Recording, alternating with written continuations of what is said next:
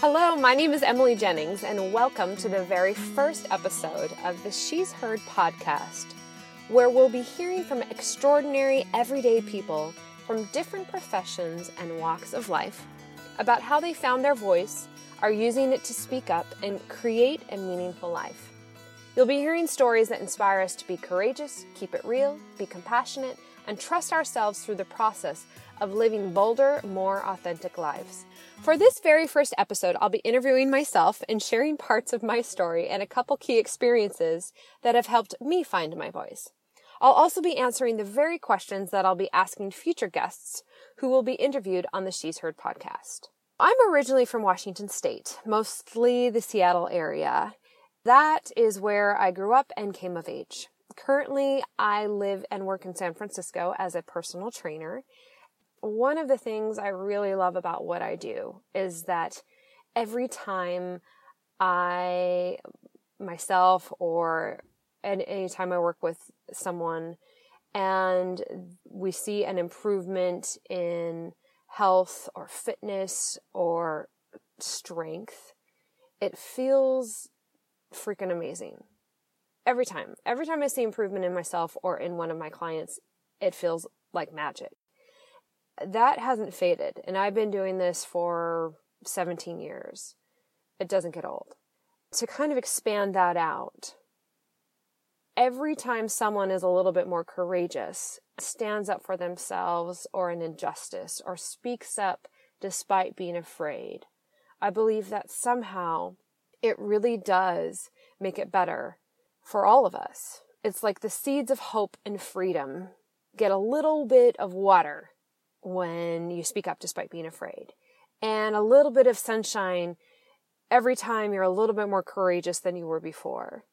The chance for us to collectively grow expands and increases, if only for just a little bit.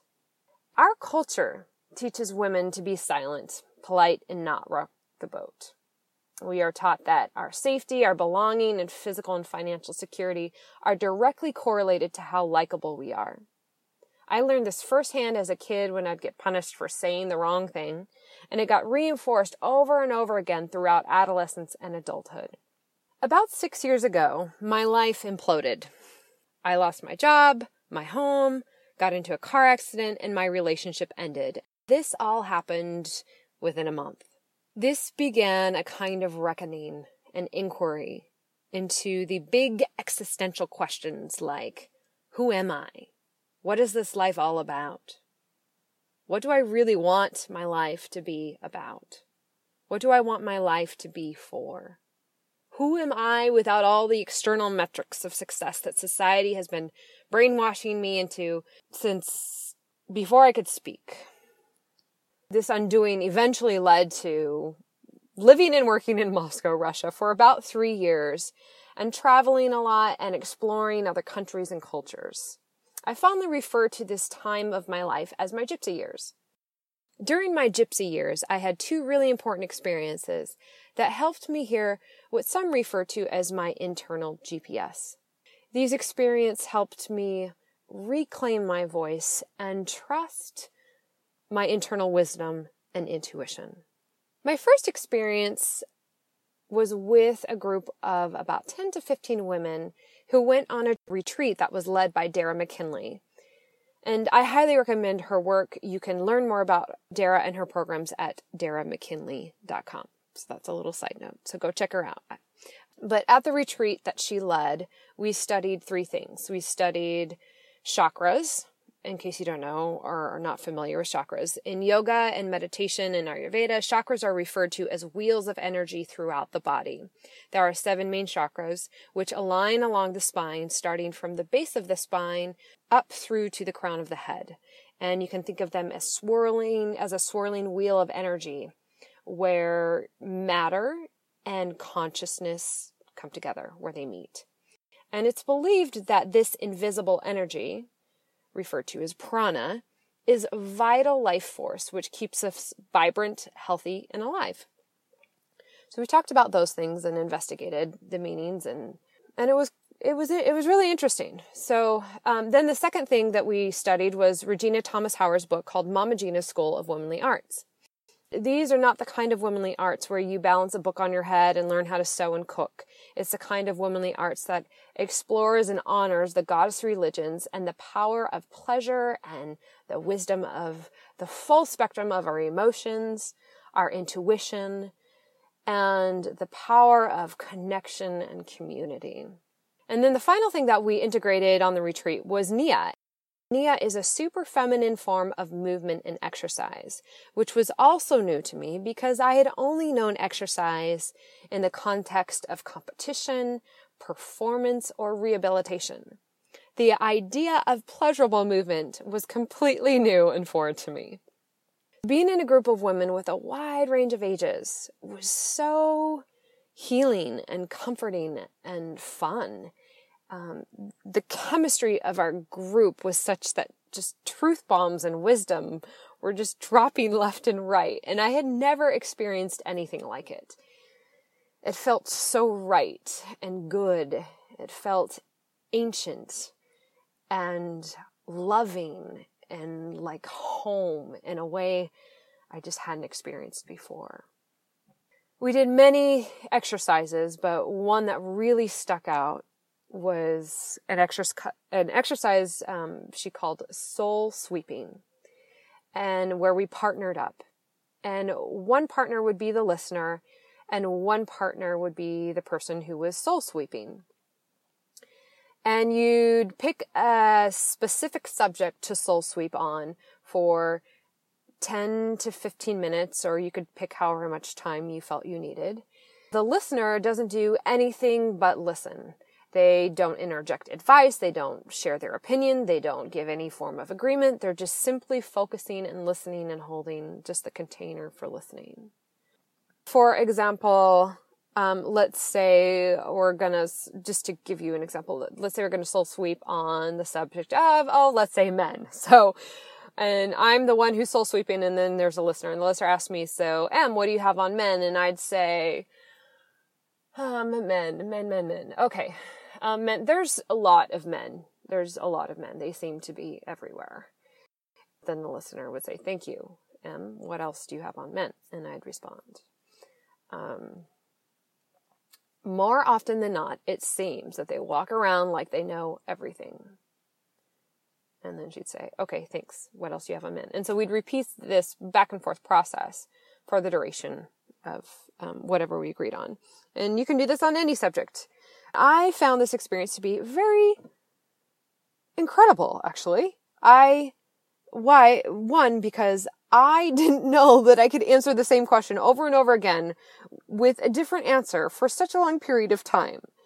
And two, I had never been in a container that helped me peel back all the layers of my thoughts to get to a deeper wisdom that somehow seemed inherent in me. It was also incredible to not only go through the process of tapping into my own wisdom, but to then reciprocate it for the person who was just holding that space for me. To be the person keeping the container for my partner to tap into her inherent wisdom. It was wonderful. It was incredible. So this exercise, as well as the whole experience with just such a diverse range of women, really helped me trust the inherent wisdom in myself and the potential for that in others as well. And I didn't know that before. It helped me see the creativity and love and joy that's possible when you are able to move beyond comparison and competition and the constant, chronic, subtle background thoughts of sizing up where one resides in the strata and hierarchy and busyness of society. And walking away from that experience, I felt a deep relaxation and trust and openness and joy that I had never experienced prior to that. So the other experience that really helped me reclaim my voice happened while I was living in Moscow, Russia, and it was 2013. And I got the unique opportunity to be an actress in the Vagina Monologues. In case you don't know, the Vagina Monologues are a series of interviews written by Eve Ensler. They are a collection of stories of women from all over the world about sex, sex work, body, and reproductive issues. It was an interesting piece to perform in Russia at this time. It felt kind of dangerous. It was the time of Pussy Riot, when there was an international outcry because this group of women were imprisoned for demonstrating topless in a church. It was a really unsafe place for anyone who identified on the spectrum of being queer, as the gay clubs had been shut down overnight. Also, the controversy over Edward Snowden was gaining international attention as he was about to seek asylum in Russia. I had never experienced this level of political tension and unrest before. So our director found a place to perform the vagina monologues at an old Soviet theater. Our performance had somehow attracted the attention of the FSB, which is the modern-day KGB. Come the night of our performance, they sat themselves in the front row, and it became very clear very quickly that they were there to disrupt and be disrespectful. They were standing up and sitting down and clinking their glasses and talking over us. Also, in typical Russian form, the restaurant owner, who originally seemed to be supportive of our cause, has started bribing patrons and audience members and taking money from our ticket sales. It felt dangerous. We were tired and stressed, and I was starting to really question, is it really that important that we do this? Is it worth it? Back to the evening of our performance, and everyone had finished their individual monologues, and we had come together for the final act. We stood together, shoulder to shoulder, in an arc facing the audience. And one by one, each member was to declare why we were rising, why we were coming together. When it came turn for the woman standing to my left to declare her intention and why she was rising, her shoulders caved forward as if she didn't have the courage to go on. But she spoke anyway. I could hear her courage through her fear as she spoke with this shaky, soft voice and hunched shoulders. The microphone came to me, and I felt scared. I felt really hot and jittery. My throat was dry, and I was really tired, and I really wanted a drink of water. Yet I was deeply moved and encouraged by the woman to my left. So I took my step forward and somehow found my voice. I said, I rise for authentic partnership. I rise for the freedom and safety to express beauty, however one may define it. We came together for our final bow, and I held the sweaty palms of the women on either side of me. We raised our hands, and time froze. It was a split second that felt like an hour. I was in awe of the women and myself who, despite our fear and shaky, cracked voices, stood and spoke courageously. In that moment, I felt the wisdom Maya Angelou once spoke about when she said that each time a woman stands up for herself, without knowing it, possibly without claiming it, she stands up for all women. And we bowed and left. That experience has never left me. I learned something I didn't know before.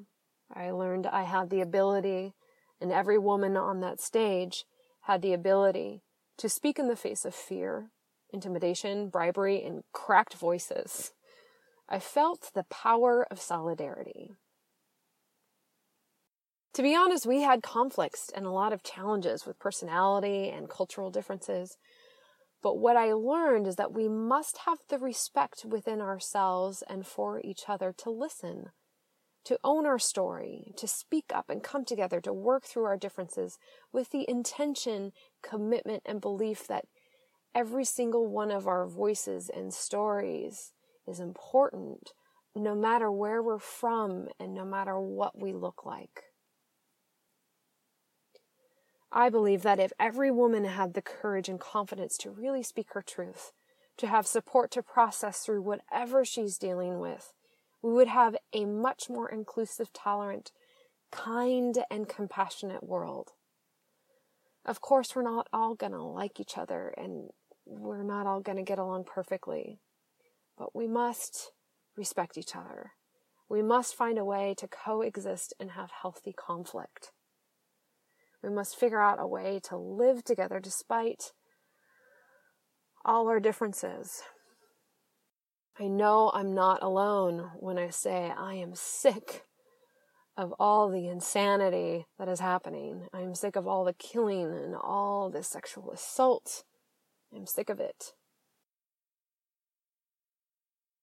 So this is the part where I move into questioning myself, asking myself questions. So, your body is a tuning fork. It's giving you information all the time. And oftentimes there's a tell that when something is off or when you feel the pull that you've got to say something or stand up, there's a tell in your body. So what's that tell in your body? Where do you feel in your body that something is off, that you need to say something?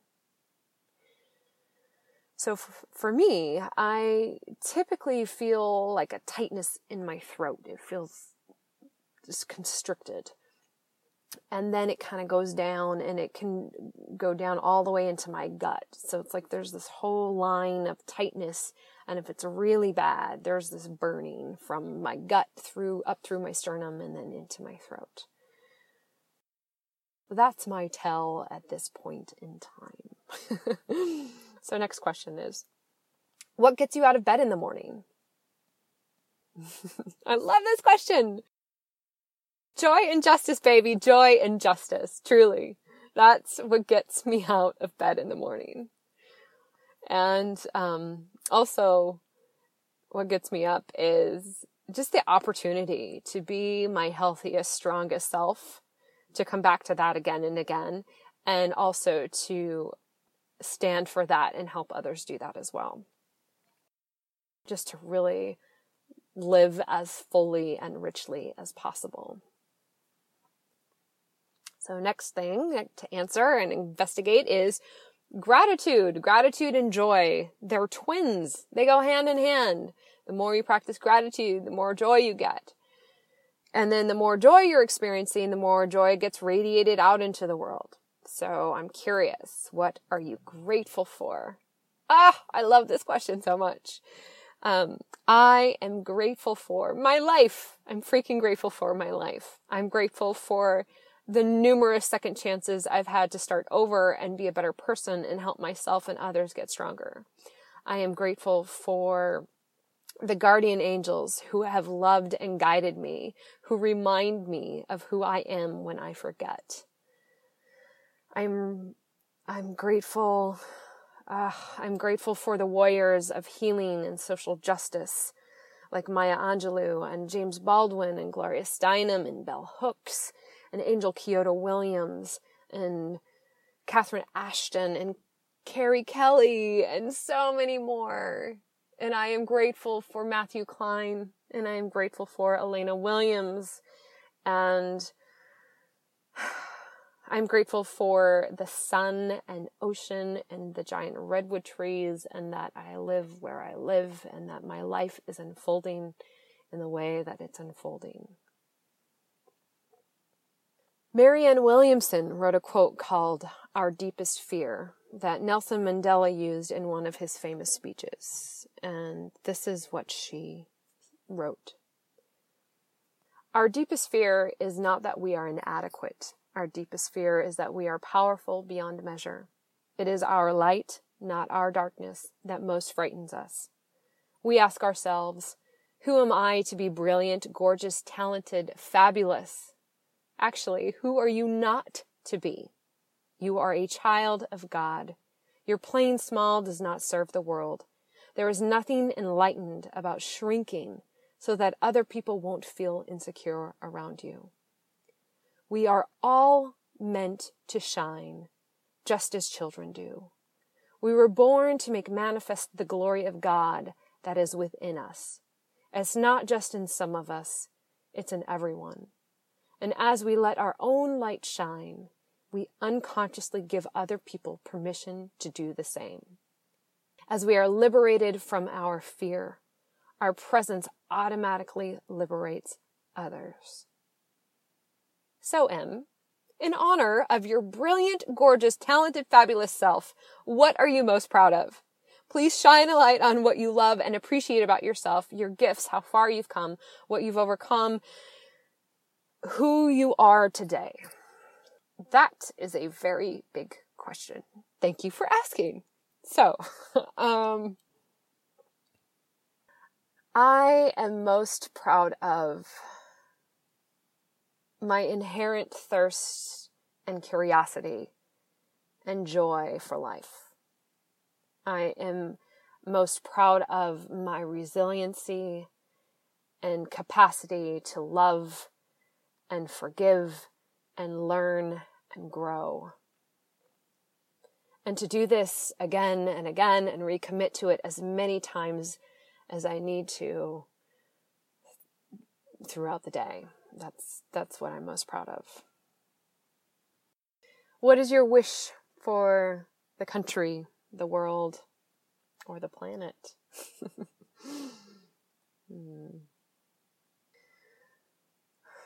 My wish is that we learn how to really listen to each other, that we figure out a way to live sustainably together and sustainably with the planet, that we learn how to have healthy conflict, that we learn how to take care of ourselves, and that we figure out a way to restore ourselves and the planet. That's my wish at this point in time. Next question. When you die, who do you want most to miss you? Thought of in a different way. What do you want your life to be for? What will then be missing when you've passed on? When I die, I want every little last drop of my life to have been used up to cause as much healing and connection and celebration and community and joy as possible. I want those who I'm closest with to know me as a catalyst for them to fully live their life and to fully step into their highest and greatest selves, and to be a catalyst for them to fulfill their deepest desires and dreams. And then to have that trickle out into the community and the planet. And that is what I want my life to be for. Em, is there anything else you want to add or mention that we haven't covered? Why, yes, there's actually something I would like to talk about. Thank you so much for asking. I would like to talk about lessons learned from geese. Geese, you say? Yes, geese. Lessons learned from geese. So, this was originally written by Dr. Robert McNeish in 1972. And so here are some lessons that we can learn from geese. As each goose flaps its wings, it creates an uplift for the birds that follow. By flying in a V formation, the whole flock has 71% greater flying range than if each bird flew alone. So the lesson we can learn from this is that people who share a common direction and sense of community can get where they are going faster and more easily because they are traveling on each other's effort and momentum. When a goose falls out of formation, it suddenly feels the drag and resistance of flying alone. It quickly moves back into formation to take advantage of the lifting power of the bird immediately in front of it. And here's the lesson from that. If we have as much sense as a goose, we stay in formation with those headed where we want to go. We are willing to accept their help and give our help to others. When the lead bird tires, it rotates back into the formation to take advantage of the lifting power of the bird immediately in front of it. And the lesson to learn from that is that it pays to take turns doing the hard tasks and sharing leadership. Let me say that again.